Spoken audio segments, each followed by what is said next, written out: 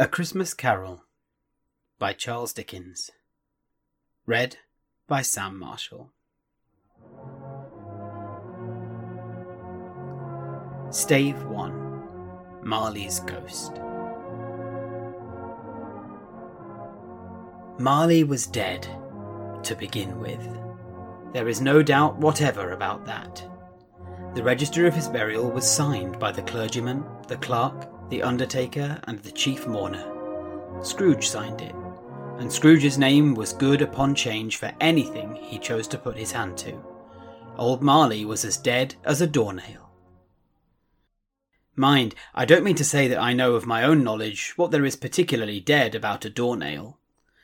I might have been inclined myself to regard a coffin nail as the deadest piece of ironmongery in the trade, but the wisdom of our ancestors is in the simile, and my unhallowed hand shall not disturb it, or the country's done for.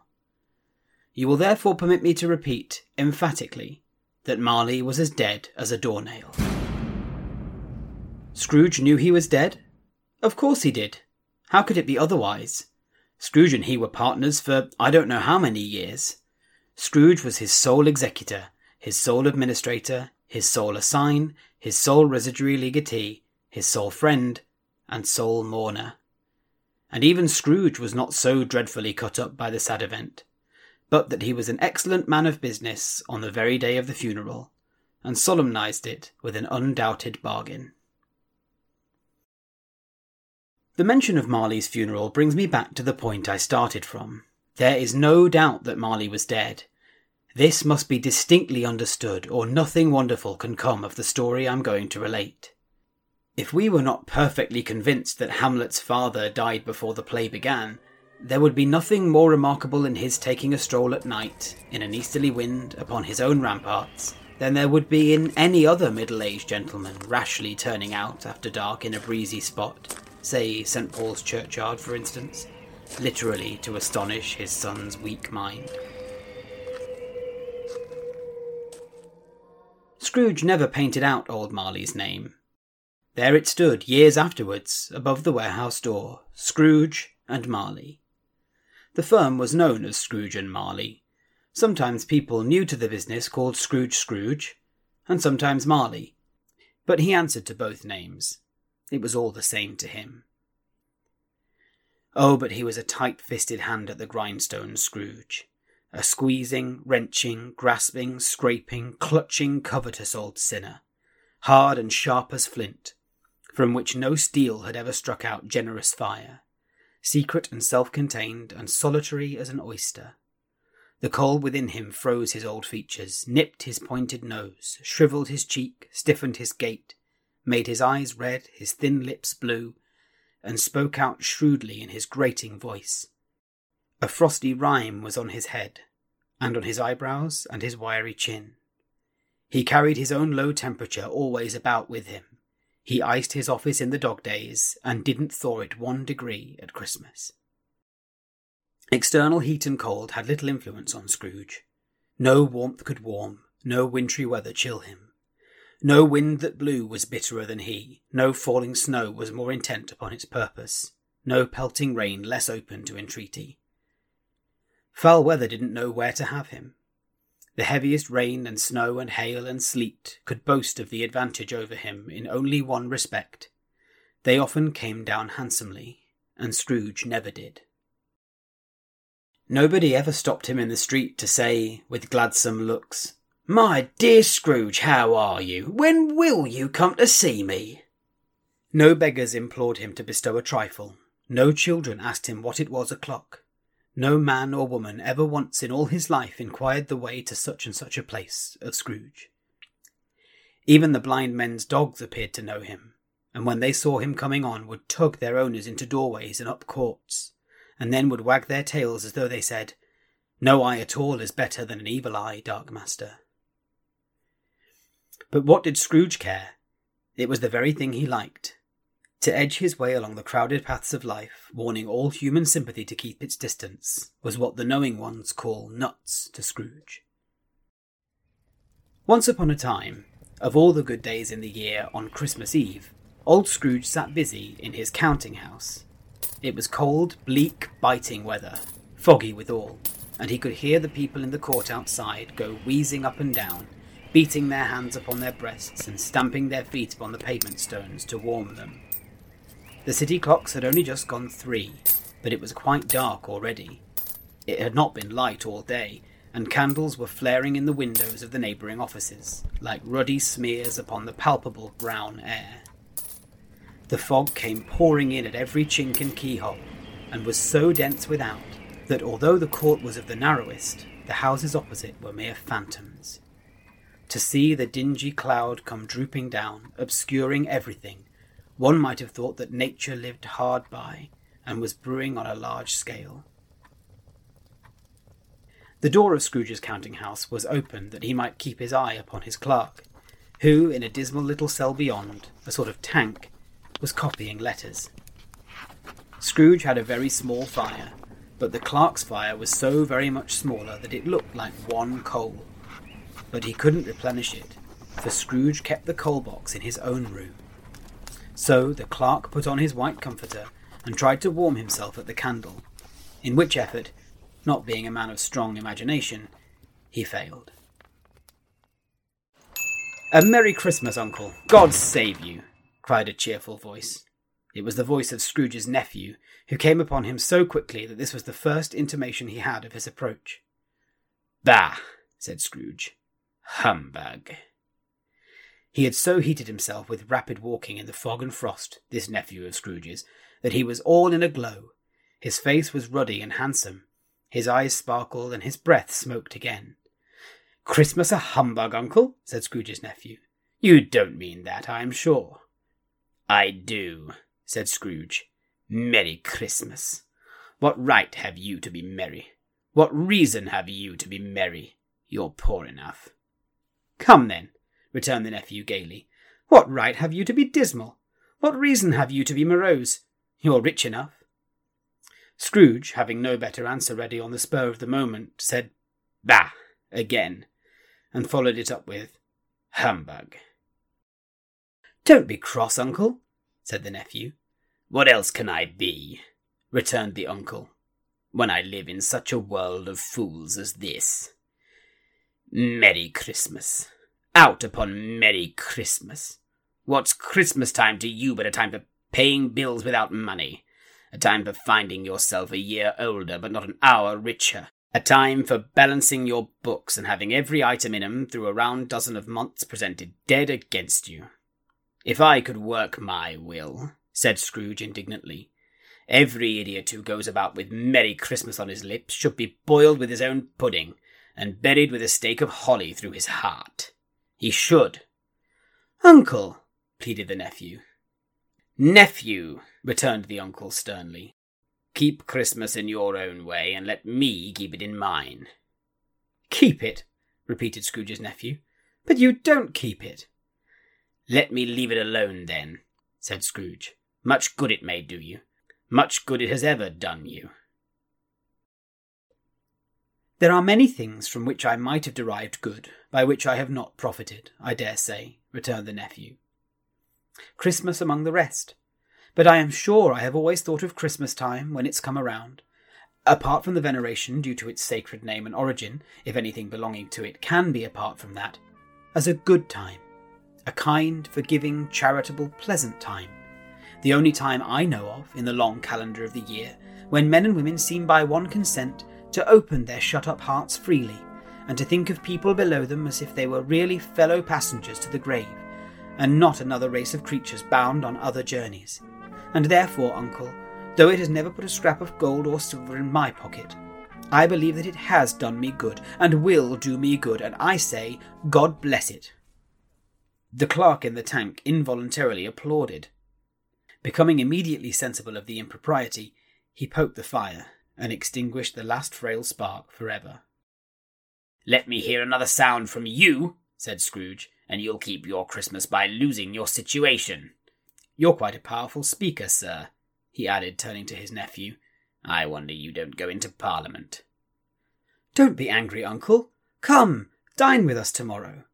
Scrooge said that he would see him. Yes, indeed he did. He went the whole length of the expression, and said that he would see him in that extremity first. "But why?" cried Scrooge's nephew. "Why?" "Why did you get married?" said Scrooge. "Because I fell in love." "Because you fell in love," growled Scrooge, as if that were the only one thing in the world more ridiculous than a Merry Christmas. "Good afternoon." "Nay, uncle, but you never came to see me before that happened. Why give it as a reason for not coming now?" "Good afternoon," said Scrooge. "I want nothing from you. I ask nothing of you. Why can we not be friends?"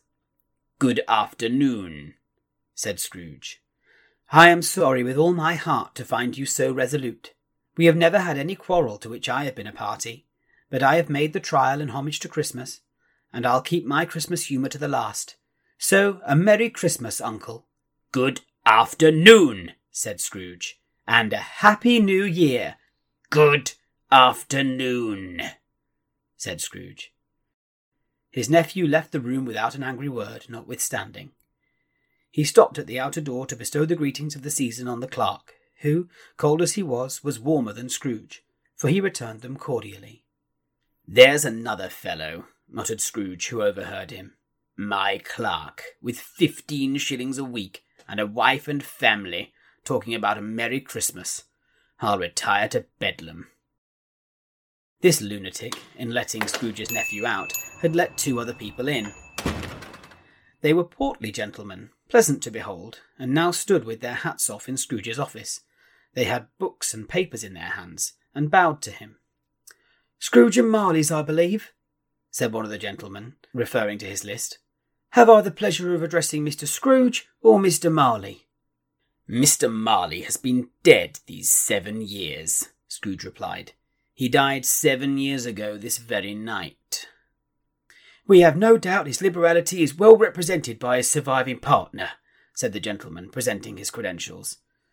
It certainly was, for they had been 2 kindred spirits. At the ominous word liberality, Scrooge frowned and shook his head, and handed the credentials back.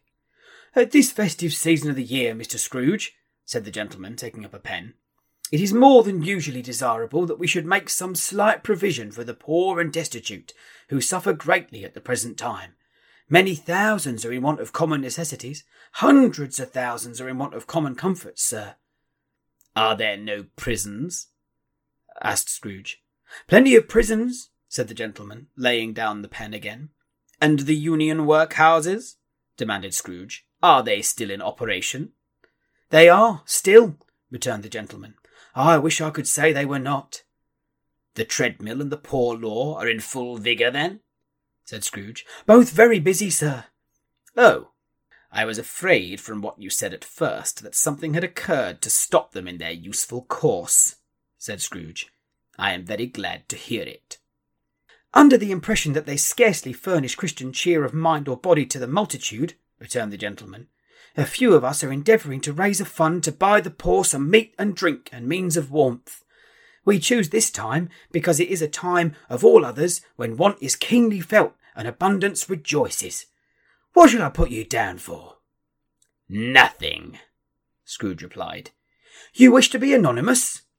"I wish to be left alone," said Scrooge. "Since you ask me what I wish, gentlemen, that is my answer.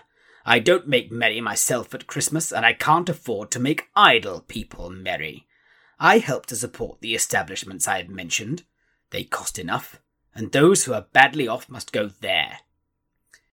"Many can't go there, and many would rather die."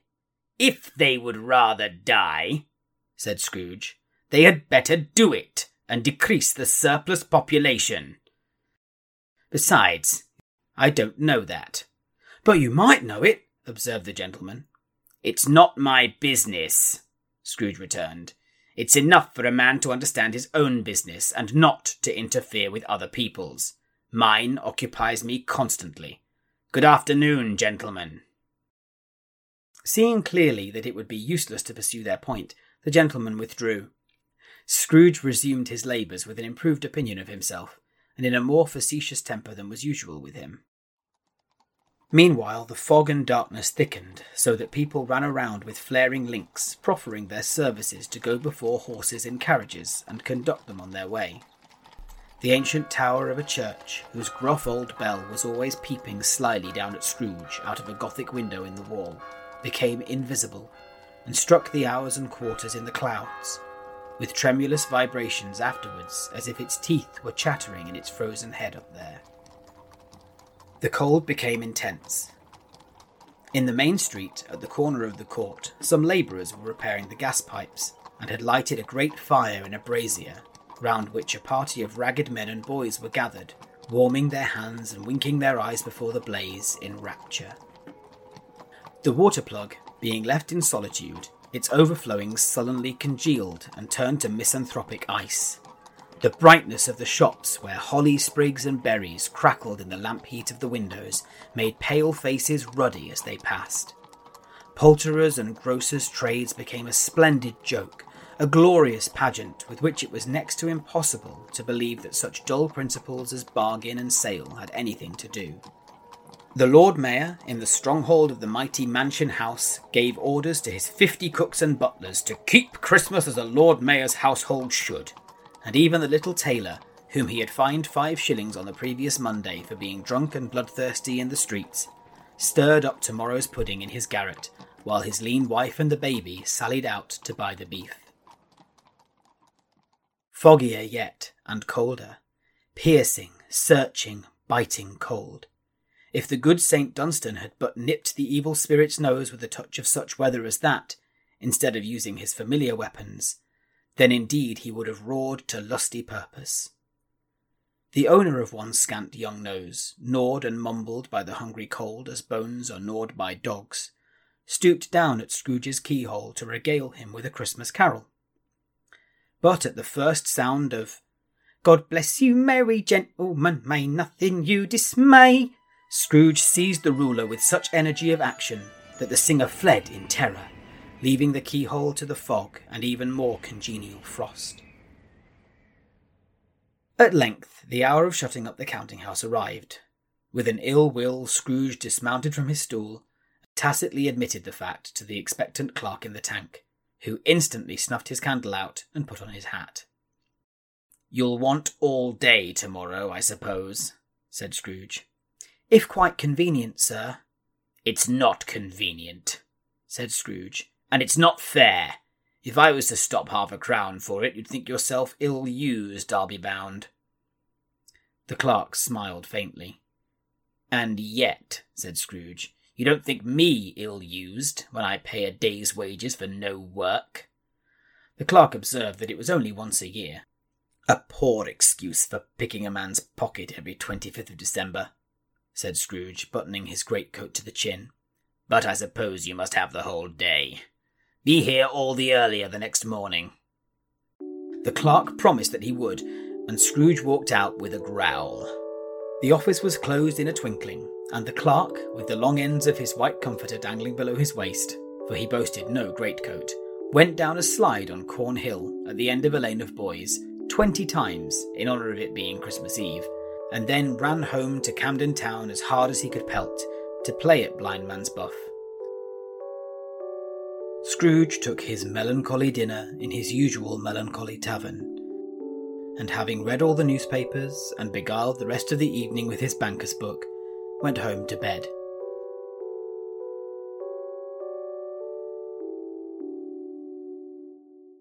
He lived in chambers which had once belonged to his deceased partner.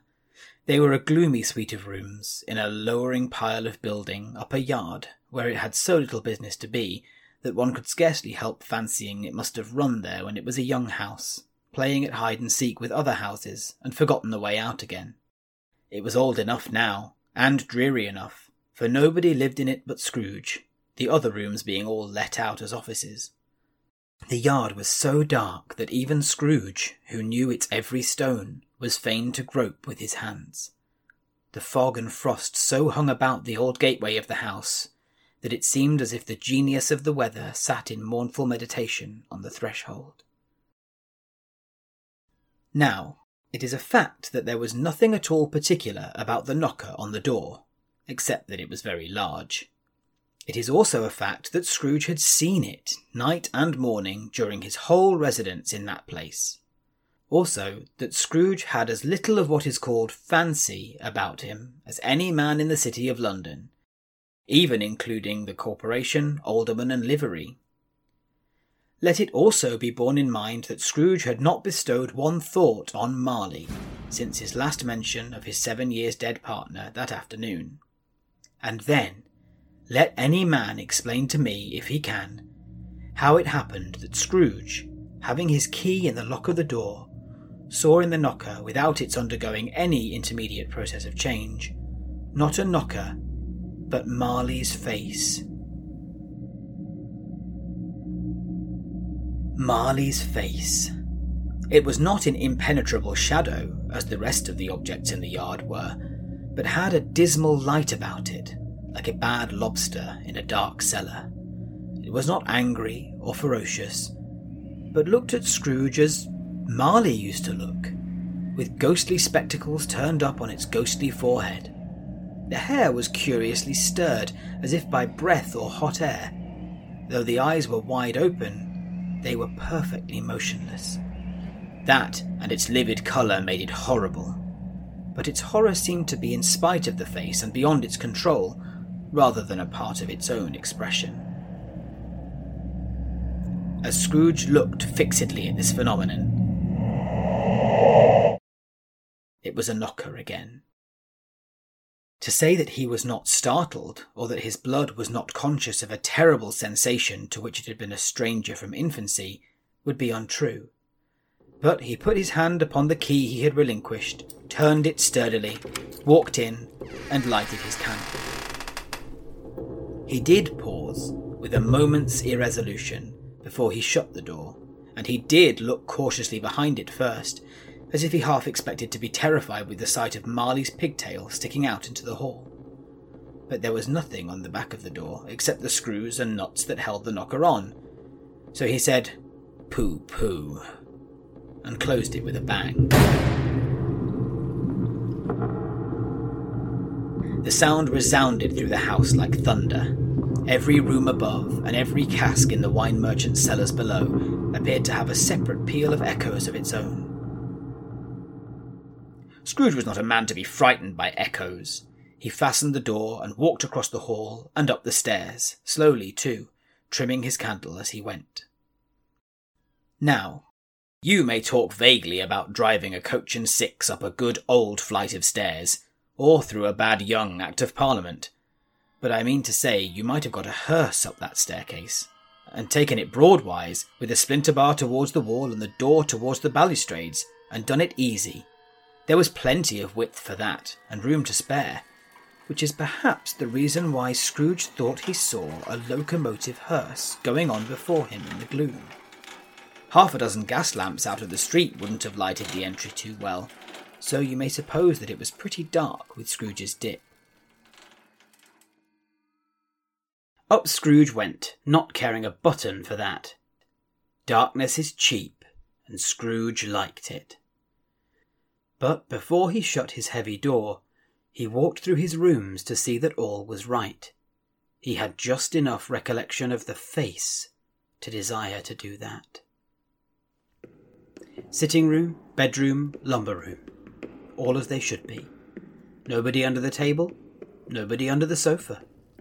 A small fire in the grate, spoon and basin ready, and the little saucepan of gruel, Scrooge had a cold in his head, upon the hob. Nobody under the bed, nobody in the closet, nobody in his dressing gown, which was hanging up in a suspicious attitude against the wall. Lumber room as usual. Old fireguard, old shoes, 2 fish baskets, washing stand on 3 legs, and a poker. Quite satisfied, he closed his door and locked himself in. Double locked himself in, which was not his custom. Thus secured against surprise, he took off his cravat, put on his dressing gown and slippers and his nightcap, and sat down before the fire to take his gruel. It was a very low fire indeed, nothing on such a bitter night. He was obliged to sit close to it and brood over it before he could extract the last sensation of warmth from such a handful of fuel.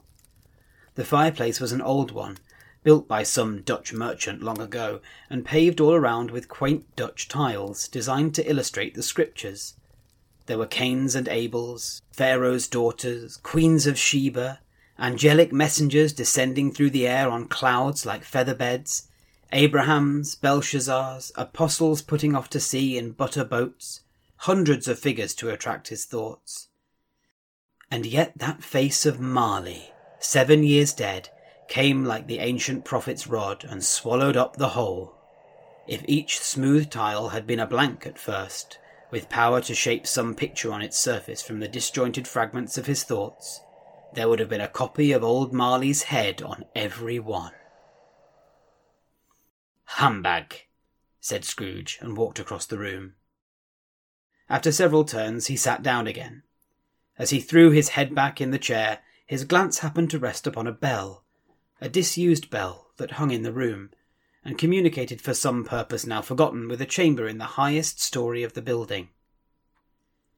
It was with great astonishment, and with a strange, inexplicable dread, that as he looked, he saw this bell begin to swing. It swung so softly in the outset that it scarcely made a sound. But soon it rang out loudly, and so did every bell in the house.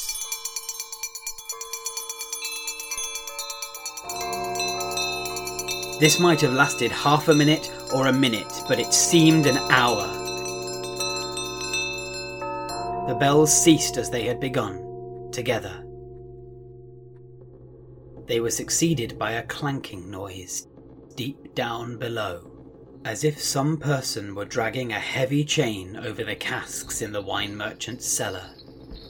Scrooge then remembered to have heard that ghosts in haunted houses were described as dragging chains. The cellar door flew open with a booming sound, and then he heard the noise much louder on the floors below, then coming up the stairs, then coming straight towards his door. "It's humbug still," said Scrooge. "I won't believe it." His colour changed, though, when, without a pause, it came on through the heavy door and passed into the room before his eyes. Upon its coming in, the dying flame leapt up as though it cried, "I know him, Marley's ghost," and fell again. The same face, the very same. Marley in his pigtail, usual waistcoat, tights and boots, the tassels on the latter bristling like his pigtail, and his coat skirts and the hair upon his head. The chain he drew was clasped about his middle. It was long and wound about him like a tail, and it was made, for Scrooge observed it closely, of cash boxes, keys, padlocks, ledgers, deeds, and heavy purses wrought in steel. His body was transparent, so that Scrooge, observing him and looking through his waistcoat, could see the 2 buttons on his coat behind. Scrooge had often heard it said that Marley had no bowels, but he had never believed it until now. No, nor did he believe it even now. Though he looked the phantom through and through and saw it standing before him, though he felt the chilling influence of its death-cold eyes, and marked the very texture of the folded kerchief bound about its head and chin, which wrapper he had not observed before, he was still incredulous, and fought against his senses. "How now?" said Scrooge, caustic and cold as ever. "What do you want with me?" "Much," Marley's voice, no doubt about it. "Who are you?" "Ask me who I was." "Who were you, then?" said Scrooge, raising his voice. "You're particular for a shade." He was going to say, "to a shade," but substituted this as more appropriate. "In life I was your partner, Jacob Marley." Can you sit down?" asked Scrooge, looking doubtfully at him. "I can." "Do it, then." Scrooge asked the question because he didn't know whether a ghost so transparent might find himself in a condition to take a chair, and felt that in the event of its being impossible, it might involve the necessity of an embarrassing explanation. But the ghost sat down on the opposite side of the fireplace, as if he were quite used to it. "You don't believe in me," observed the ghost. "I don't," said Scrooge. "What evidence would you have of my reality beyond that of your senses?" "I don't know," said Scrooge. "Why do you doubt your senses?" "Because," said Scrooge, a little thing affects them. A slight disorder of the stomach makes them cheats. You may be an undigested bit of beef, a blot of mustard, a crumb of cheese, a fragment of an underdone potato. There's more of gravy than of grave about you, whatever you are. Scrooge was not much in the habit of cracking jokes, nor did he feel in his heart by any means waggish then. The truth is that he tried to be smart, as a means of distracting his own attention and keeping down his terror, for the spectre's voice disturbed the very marrow in his bones. To sit, staring at those fixed glazed eyes in silence for a moment, would play, Scrooge felt, the very deuce with him. There was something very awful, too, in the spectre's being provided with an infernal atmosphere of its own.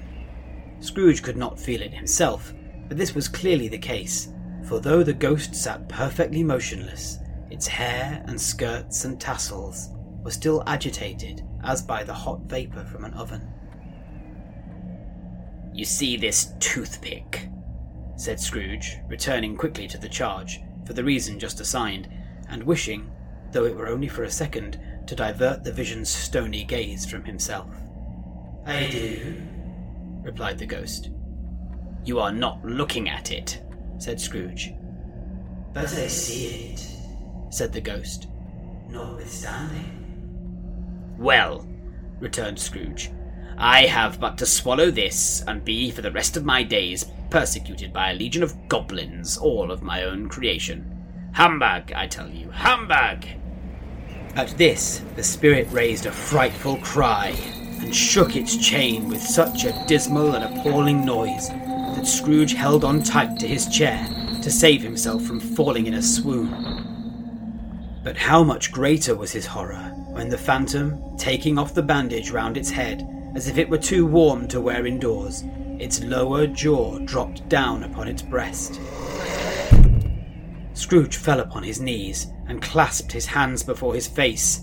"Mercy," he said, "dreadful apparition, why do you trouble me?" "Man of the worldly mind," replied the ghost, "do you believe in me or not?" "I do," said Scrooge. "I must. But why do spirits walk the earth, and why do they come to me?" "It is required of every man," the ghost returned, "that the spirit within him should walk abroad among his fellow men, and travel far and wide. And if that spirit goes not forth in life, it is condemned to do so after death. It is doomed to wander through the world, oh woe is me, and witness what it cannot share, but might have shared on earth and turn to happiness." Again the spectre raised a cry and shook its chain and wrung its shadowy hands. "You are fettered," said Scrooge, trembling. "Tell me why." "I wear the chain I forged in life," replied the ghost. "I made it, link by link, and yard by yard. I girded it on of my own free will, and of my own free will I wore it. Is its pattern strange to you?" Scrooge trembled more and more. "Or would you know," pursued the ghost, "the weight and length of the strong coil you bear yourself? It was full as heavy and as long as this 7 Christmas Eves ago. You have laboured on it since.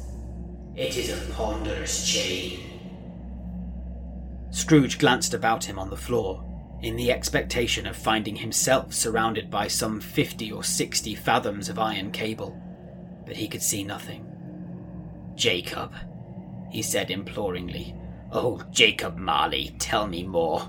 Speak comfort to me, Jacob." "I have none to give," the ghost replied. "It comes from other regions, Ebenezer Scrooge, and is conveyed by other ministers to other kinds of men. Nor can I tell you what I would. A very little more is all permitted to me. I cannot rest. I cannot stay. I cannot linger anywhere. My stead never walked beyond our counting house. Mark me! In life my spirit never roved beyond the narrow limits of our money-changing hole. Weary journeys lie before me." It was a habit with Scrooge, whenever he became thoughtful, to put his hands in his breeches pockets. Pondering on what the ghost had said, he did so now, but without lifting up his eyes or getting off his knees. "You must have been very slow about it, Jacob," Scrooge observed in a business-like manner, though with humility and deference. "Slow?" the ghost repeated.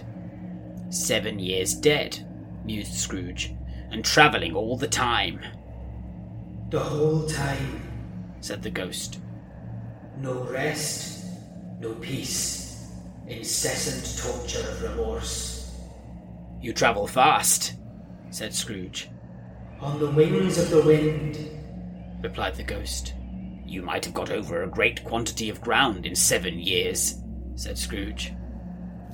The ghost, on hearing this, set up another cry, and clanked its chain so hideously in the dead silence of the night that the ward would have been justified for indicting it for a nuisance. "Oh, captive, bound and double-ironed," cried the phantom. "Not to know that ages of incessant labour by immortal creatures, for this earth must pass into eternity before the good of which it is susceptible is all developed. Not to know that any Christian spirit working kindly in its little sphere, whatever it may be, will find its mortal life too short for its vast means of usefulness. Not to know that no space of regret can make amends for one's life's opportunity misused. Yet such was I. Oh, such was I." "But you were always a good man of business, Jacob," faltered Scrooge, who now began to apply this to himself. "Business!" cried the ghost, wringing its hands again. "Mankind was my business. The common welfare was my business. Charity, mercy, forbearance, and benevolence were all my business. The dealings of my trade were but a drop of water in the comprehensive ocean of my business." It held up its chain at arm's length, as if that were the cause of all its unveiling grief, and flung it heavily upon the ground again. "At this time of the rolling year," the spectre said, "I suffer most. Why did I walk through crowds of fellow beings with my eyes turned down, and never raise them to that blessed star which led the wise men to a poor abode? Were there no poor homes to which its light would have conducted me?" Scrooge was very much dismayed to hear the spectre going on at this rate, and began to quake exceedingly. "Hear me," cried the ghost. "My time is nearly gone." "I will," said Scrooge, "but don't be hard upon me. Don't be flowery, Jacob, pray." "How is it that I appear before you in a shape that you can see? I may not tell. I have sat invisible beside you many and many a day." It was not an agreeable idea. Scrooge shivered and wiped the perspiration from his brow. "That is no light part of my penance," pursued the ghost. "I am here tonight to warn you that you have yet a chance at hope of escaping my fate, Ebenezer." "You are always a good friend to me," said Scrooge. "Thank ye." "You will be haunted," resumed the ghost, "by 3 spirits." Scrooge's countenance fell almost as low as the ghost's had done. Is that the chance and hope you mentioned, Jacob? He demanded in a faltering voice. It is. I think I'd rather not, said Scrooge. Without their visits, said the ghost, you cannot hope to shun the path I tread.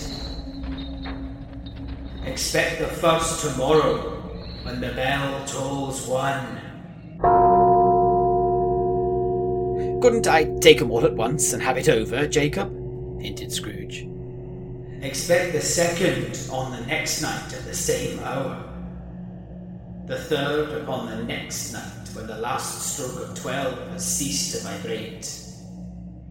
Look to see me no more, and look that, for your own sake, you remember what has passed between us. When it had said these words, the spectre took its wrapper from the table and bound it round its head as before. Scrooge knew this by the smart sound its teeth made when the jaws were brought together by the bandage. He ventured to raise his eyes again and found his supernatural visitor confronting him in an erect attitude, with its chain wound over and about its arm. The apparition walked backward from him, and at every step it took, the window raised itself a little, so that when the spectre reached it, it was wide open. It beckoned Scrooge to approach, which he did. When they were within 2 paces of each other, Marley's ghost held up its hand, warning him to come no nearer.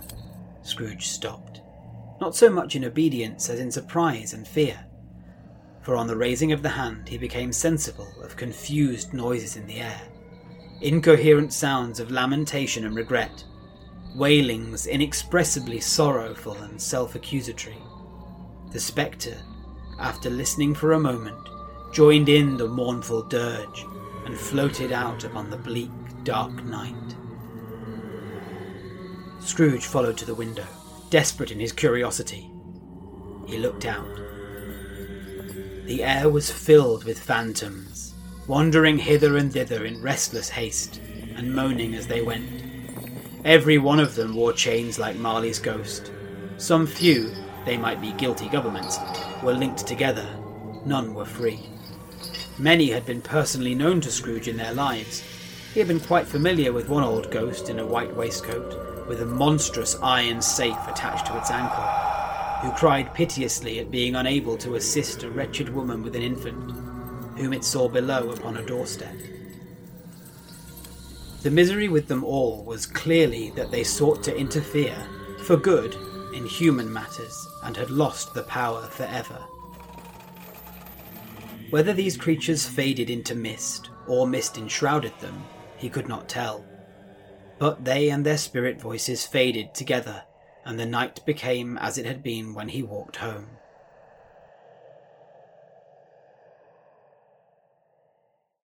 Scrooge closed the window, and examined the door by which the ghost had entered. It was double locked, as he had locked it with his own hands, and the bolts were undisturbed. He tried to say, "Humbug," but stopped at the first syllable. And being, from the emotion he had undergone, or the fatigues of the day, or his glimpse of the invisible world, or the dull conversation of the ghost, or the lateness of the hour, much in need of repose, went straight to bed, without undressing, and fell asleep upon the instant.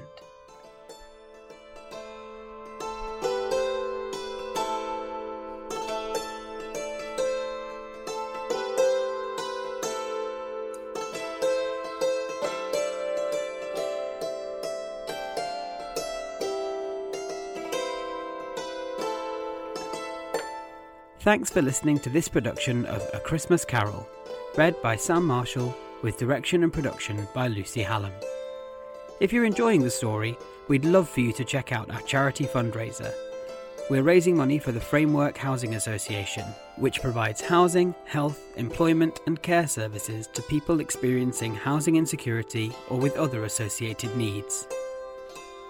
They do incredible work empowering vulnerable people, and we hope to raise £100, which is enough for 2 packs of essentials for people moving into new homes. Links to our Just Giving page, as well as our snazzy website, are in the description of this episode. Thank you very much. The music you're hearing now is We Three Kings by Artists for Christmas. See you tomorrow for episode 2.